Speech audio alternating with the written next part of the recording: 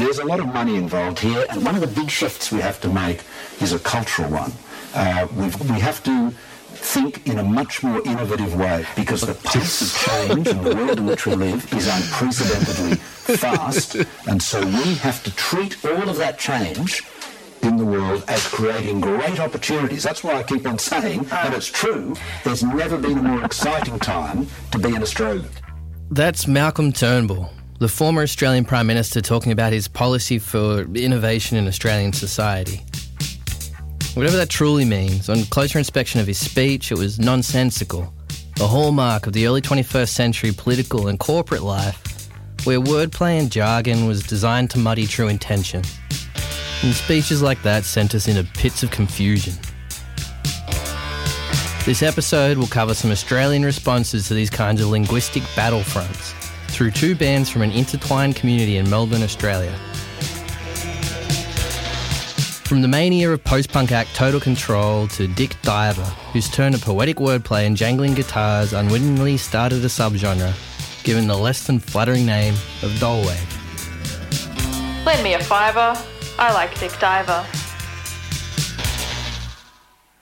I'm Max Easton, and this episode of Barely Human comes into the 2000s to look at wordplay, strange categorisation, and the contemporary Australian underground. The back end of this series differs from its beginnings because we're now firmly in the present, and when looking at recent decades past, the clarity of distance is lost. But there is an image of the last 2 decades forming in the rearview mirror, even if it's kind of blurry. The government's belief that the world community must deal decisively with Iraq.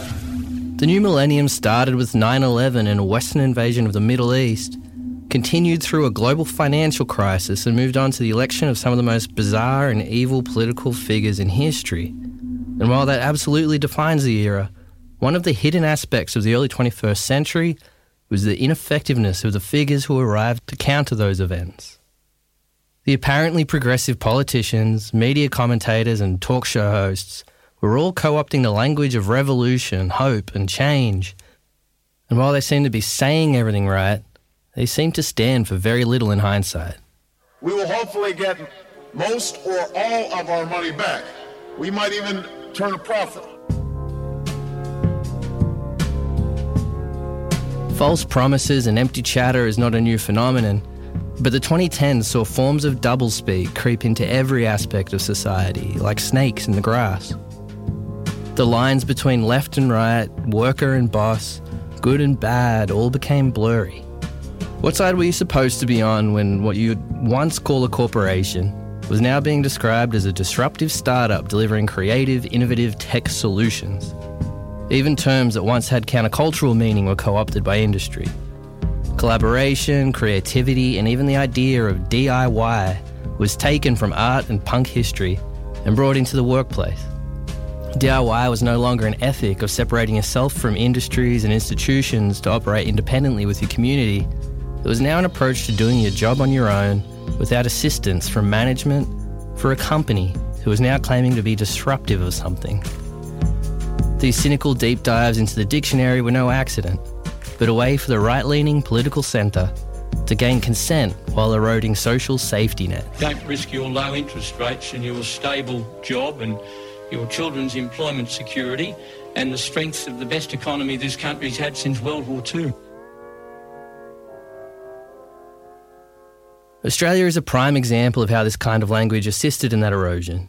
Under the guise of freedom of choice and easing the public burden, successive Australian governments privatised phone companies and airlines and then started on the health and education systems. And as the casual workforce doubled in size under the guise of flexibility, the long-protected welfare system became a target too.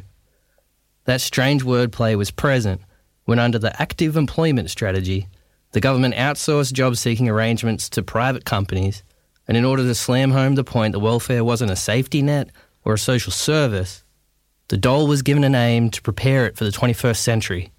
What was once named the unemployment benefit was now called New Start Allowance. And maybe Australia's welfare policy is a weird turn for Barely Human, but in pivoting from the counterculture history of the series to the contemporary condition of social erosion, the New Start program had an unexpected link to a band from Melbourne of the late 2000s, who in 2011 released a record that mock celebrated a return to unemployment, which they called New Start Again.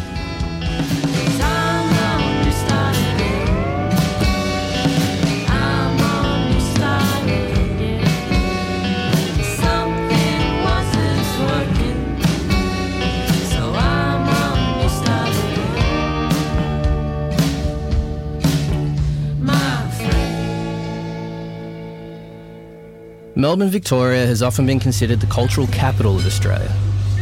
Can I get a large, extra hot, double shot decaf latte with a cute bit of honey? Cheap rent and the state support of the arts meant that a number of music scenes flourished to create a world of interconnected musicians and artists. Melbourne has long had an undying pub rock element, a thriving world of electronic experiments and a lively punk and hardcore scene. But for a brief period in the early 2010s, creatives in the city took an unexpected turn to a more relaxed sound. With jangling guitars and clean walking bass lines, they soundtracked the vocal turn to a soft Australian drawl. And there were probably a dozen or so bands indicative of this new sound, but Dick Diver were the most iconic. Dick Diver began in 2008 as the bedroom songwriting duo of Rupert Edwards and Alistair Mackay. They didn't initially have plans to form a band, but soon enough, painter Steph Hughes joined on drums, and then on bass came Al Montfort, who would one day play in almost a dozen Melbourne bands simultaneously. That could be the interchangeable story of the formation of 1,000 bands through history, but this one struck upon something that was unique for its time and place. Their subject matter was personal and seemingly trivial, which was something that Al described not as disposable subject matter, but core to them as people. Of course, bands had been honest and intimate in their songwriting for decades, but in 2008, this kind of storytelling was somewhere between off-trend and passé, particularly in a community ruled by the grandstanding of pub rock. There was even something in Dick Diver's early recordings between 2008 and 2011 that felt defiantly opposed to rock music's schlock. In their wordplay and their specific imagery, they found something that somehow felt universal, demonstrated by songs like Through the D, which really was just a song about gazing through a bakery window.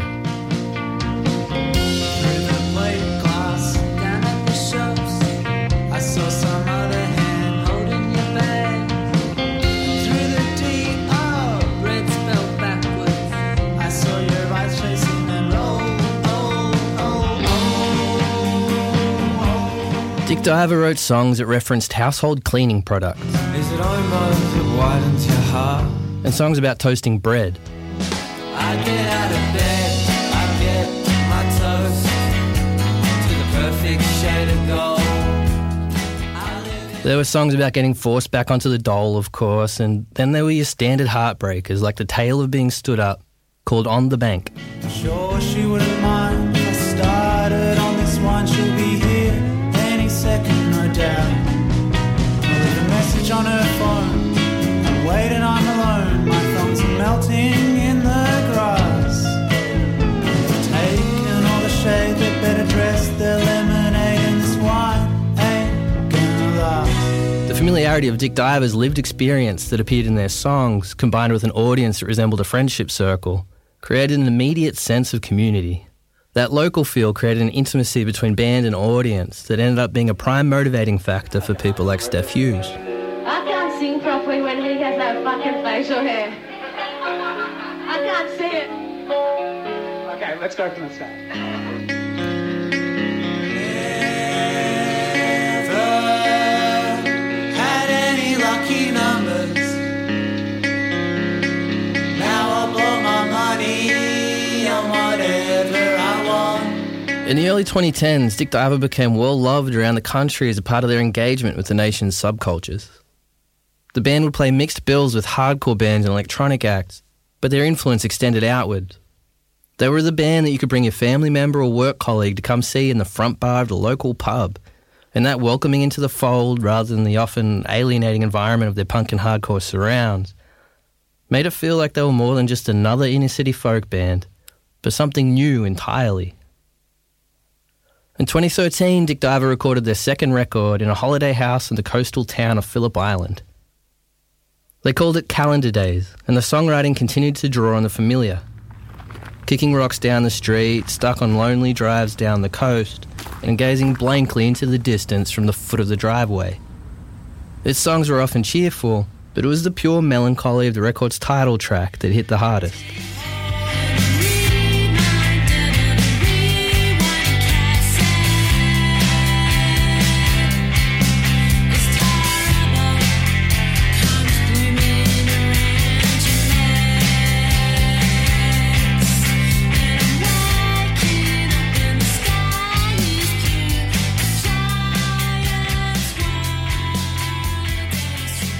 Calendar Days was released during a special time for Australian music. The cities were alive with newly formed bands releasing great records alongside established underground acts, and they were communicating with each other. Through the combined growth of social media alongside websites with a legitimate interest in underground music, you'd find Melbourne websites like Mess and Noise and their active, if controversial, message boards being used as a hub for bands like Dick Diver. While rogue independent websites like Crawlspace and zines like Distort communicated across underground scenes.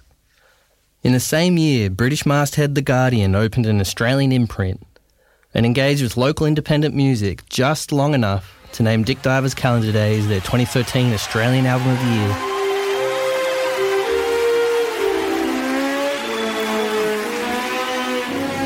But not everyone in the country was convinced by the delightful sounds of Dick Diver.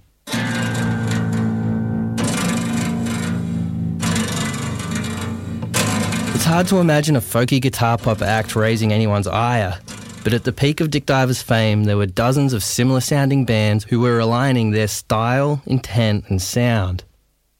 There were the acts who preceded them, like Scott and Charlene's Wedding and School of Radiant Living, and their closely related peers like the Twerps and Boomgates. And then there were the newly appearing replicants popping up in every Australian city. And for the underground music fan who saw all these pop bands appearing on their punk bills, they were growing bitter about this fanciful scourge. A member of Sydney punk band Lowlife referred to the growing trend as a bunch of kids with fringes and ironic t-shirts playing flying nun songs. And with comments like that, the sound was given an image.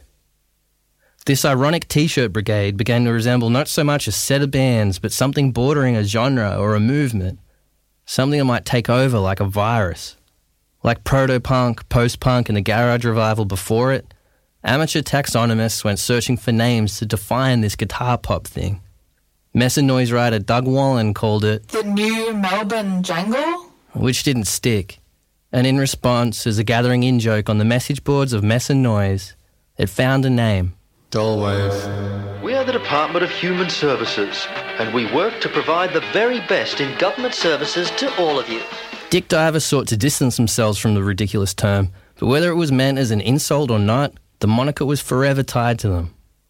The eye-rolling response to all the relentless jangling was ironically embraced by a wave of newcomers, and the term that originated as a put-down actually seemed to make sense of the music.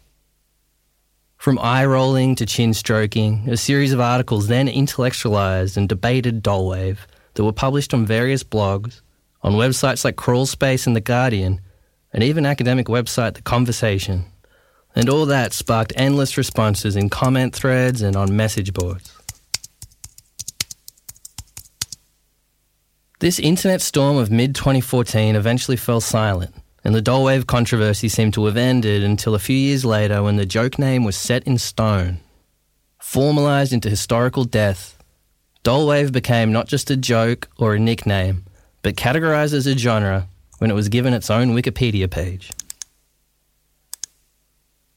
Dick Diver released one more record in 2015 called Melbourne, Florida. His title was a wry joke about their now globalised Australiana, far from their origins as a band singing about the doll on Newstart again. Then Rupert and Alistair moved overseas, Al and Steph moved on to their other projects, and the band quietly disbanded.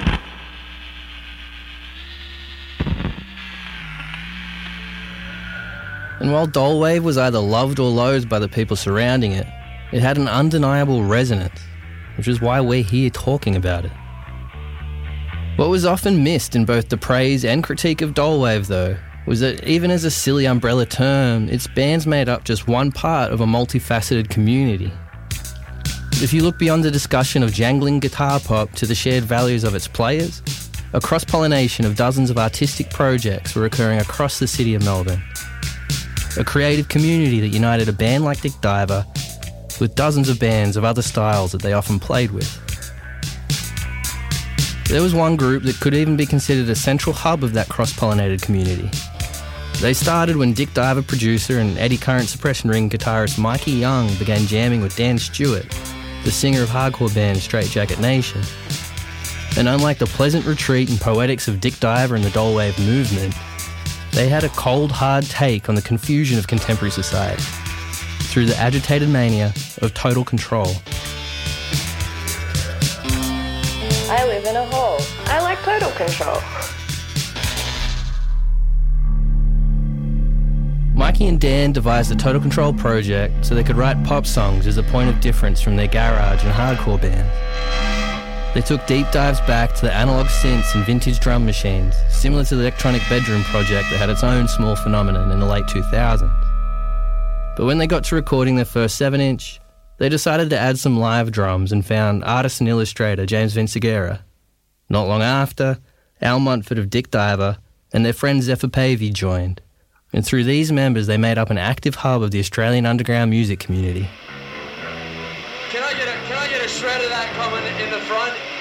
The guitar, a bit more guitar. Al and Zephyr had direct connections to probably a dozen other bands, and with James they had a poster artist for the international punk community.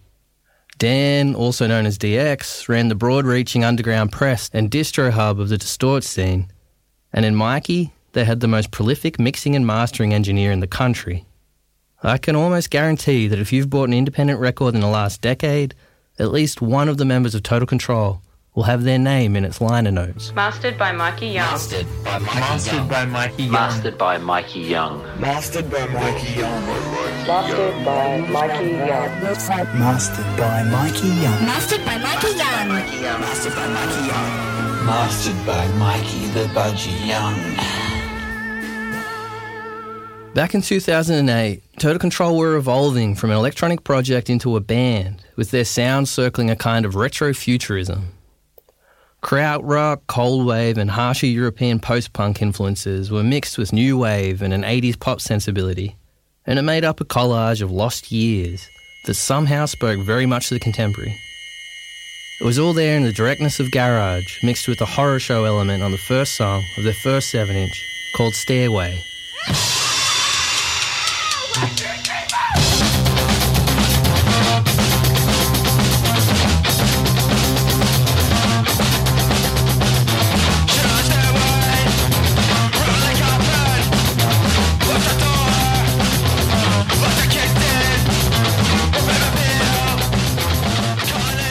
Their patchwork influences would underlie a deliberate and precise vocal attack. While Dick Diver reflected on the items that littered their kitchen table, Total Control looked to the anxieties that littered the world around them and created sounds of dystopia. DX's vocal was horrified, paranoid and panicked, which came out of some deeper experiences he'd had with bad hallucinogenic trips around the time the band was formed. Combining that with a reading list that included the sci-fi of Philip K. Dick and existentialism of Nietzsche, he created a disturbed songwriting style that appeared on tracks like One More Tonight.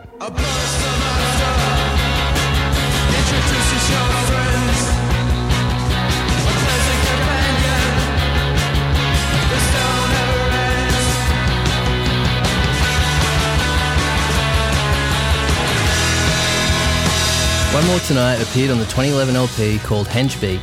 Formalising the evolution of Bedroom Project to band, their electronic experiments became linking ideas between tracks, weaving through the record in one of the most artfully put together and complete albums of the contemporary Australian underground. But it wasn't only the sonic artistry that first captured the attention of the international punk community. It was its cover art. The Hengebeat cover was despised by fans, cynics and bystanders, and even the band member themselves would have to justify it.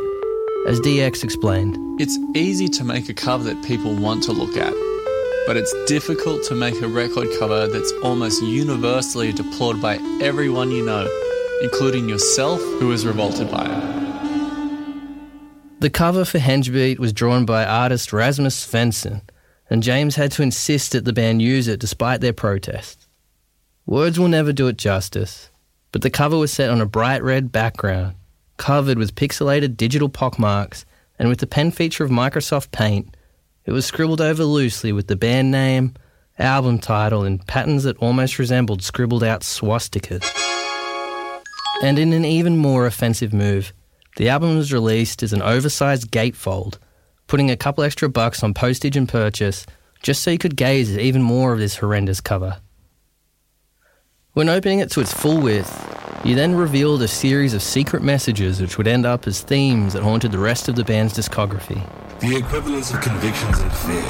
Futility of the future. Paranoia of constant surveillance.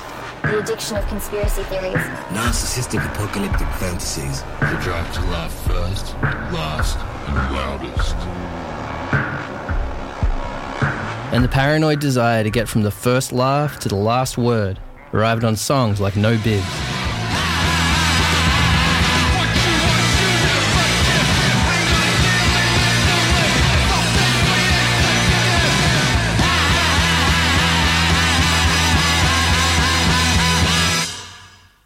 The Hengebeat LP stitched together short, aggressive synth punk with long electronic experiments, and it was considered a modern classic almost from the moment it was released.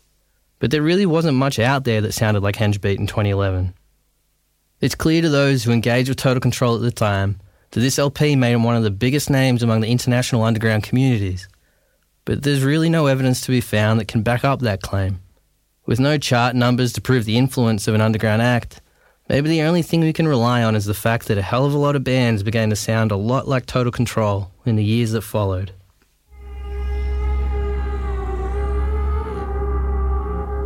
Three years after the behemoth of their first album, the band released a record that mythologized an absurd yet ominous event that occurred in Vatican City in 2014. Of all people, it was the Pope who accidentally inspired the cover art for the second Total Control record. Two children joined Pope Francis for his weekly prayer from the papal apartments. The pontiff used the service to call for peace and reconciliation in Ukraine, and to symbolise this, the children released two white doves into the air.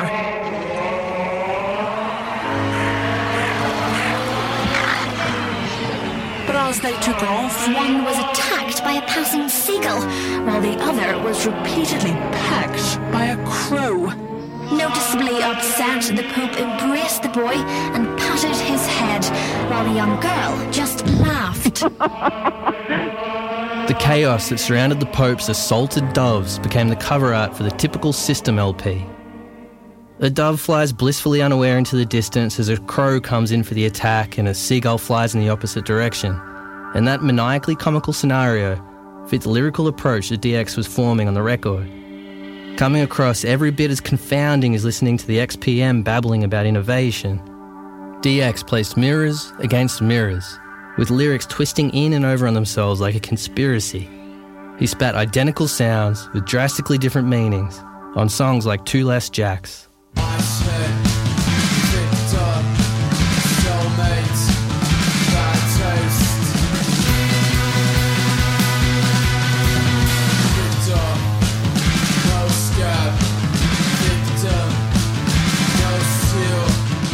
By switching between Victor and Victim, No Place and Bad Taste, Icehead and I Said, all meaning dissolved with every line. Like the Pope's doves of peace being killed on release, it felt manic and ominous, speaking back at the doublespeak of the times that was steeped not just in the music of Total Control, but in the world around them.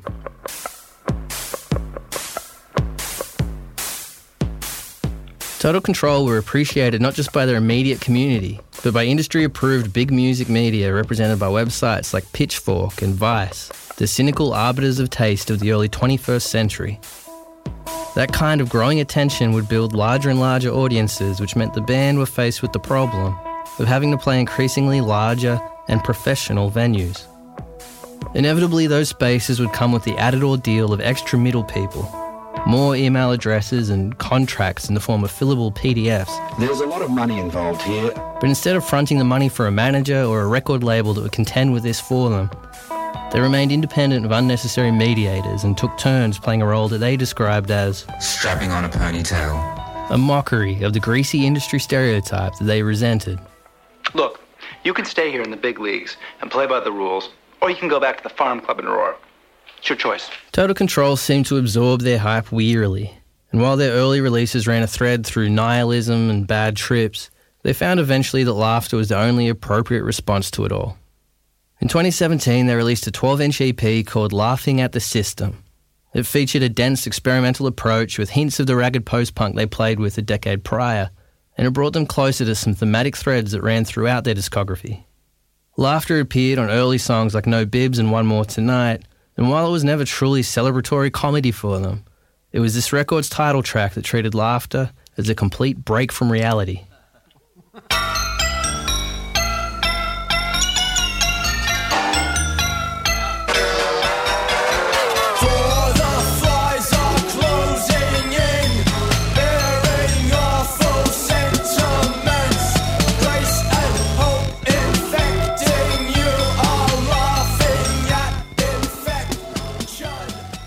But while Total Control were laughing at the system and strapping on a ponytail, it was around this time that both the system and its institutions firmly embraced them. In 2018, Total Control were billed as the headline act to appear on the main stage of the Sydney Opera House. But there were some disconnects. Event curator Nick Warnock of record label RIP Society created an official poster that was just DX's face in black and white, run through a face swap app to give him an artificially cheerful grin. And the Opera House promotions department, who either didn't care or didn't notice, went on to paste this absurd image on public spaces around the city as they might have for Pavarotti. These posters remained glued hilariously to the walls of Sydney for months. But even as an absurd representation of the disconnect between subculture and institution, Total Control met the Opera House in the middle on the night. The band set up in the centre of the stage and billed themselves Total Control and Friends, flanking themselves with contributors to the web of bands that surrounded them back home in Melbourne. Their friends like Xanthi Waite, Amy Hill and Nick Cocelli kept Total Control in touch with the sounds of the Opera House by playing horns and strings, performing together on the thinking person's pedestal of this gate-kept cultural institution to briefly bring the music back to the people for $35 a ticket. Sure, the Opera House is like a private company, but it seems to be like a public institution. It's not so much a weird, business venture. Right place, right left, range fix. Dick Diver and Total Control may be seen as wholly separate entities, probably because one was slapped with the Dollwave moniker and the other played something that was more familiar to punk audiences. But when their stories are told side by side, I think you can kind of see their connections. And if you trace lines between the other projects of those bands' members, you find endless threads of interconnecting themes and ideas. One leads to the experimental folk of bands like Lower Plenty or Russell Street Bombings. Another goes to the guitar pop of Primo and Terry and Boomgates. And then there are links to the volume and power of Straitjacket Nation and Eastlink, or the absurdity of Constant Mongrel and the UV Race. And whether that's just a music scene or a community is probably up for discussion. But if it's seen as a collective, if it had a name or a moment to tie itself to, I wonder if it might be viewed differently. I often get this feeling that all those bands will one day be viewed in the same way that we now view New York's counterculture, LA's Hollywood punks, or London's post-punks. They attempted to defy law and order. They thought they could snub the conventions of decent society when they... Or maybe I just hope that that's the case. In this episode, I think I found the need to convince you and probably myself that Dick Diver and Total Control mattered. For a series that has celebrated the characters who opposed convention, antagonised needless structures and operated defiantly outside of the broader culture, all of a sudden I felt the need to pose Dick Diver as the band that received the Guardian's Album of the Year award, as though that meant anything. And then we ended the episode with Total Control on the stage of the Sydney Opera House. Institutional approval is a sign of life. And now I even want to mention that in 2018, a model for fashion label Celine posed topless in an ad campaign, revealing their brand new Laughing at the System tattoo. But what evidence am I even searching for anymore?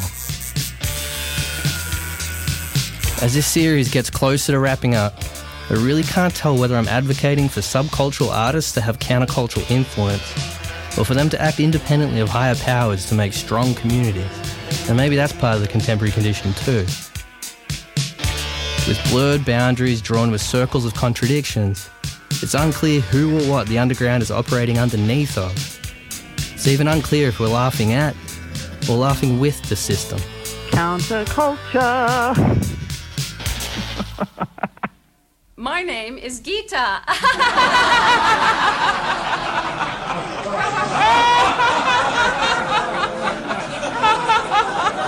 Very good! Very good! Yay! Any others? Yes. My name's Jim.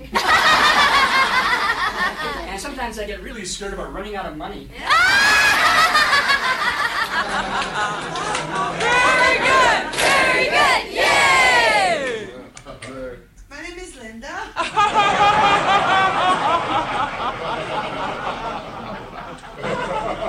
I'm free menopause.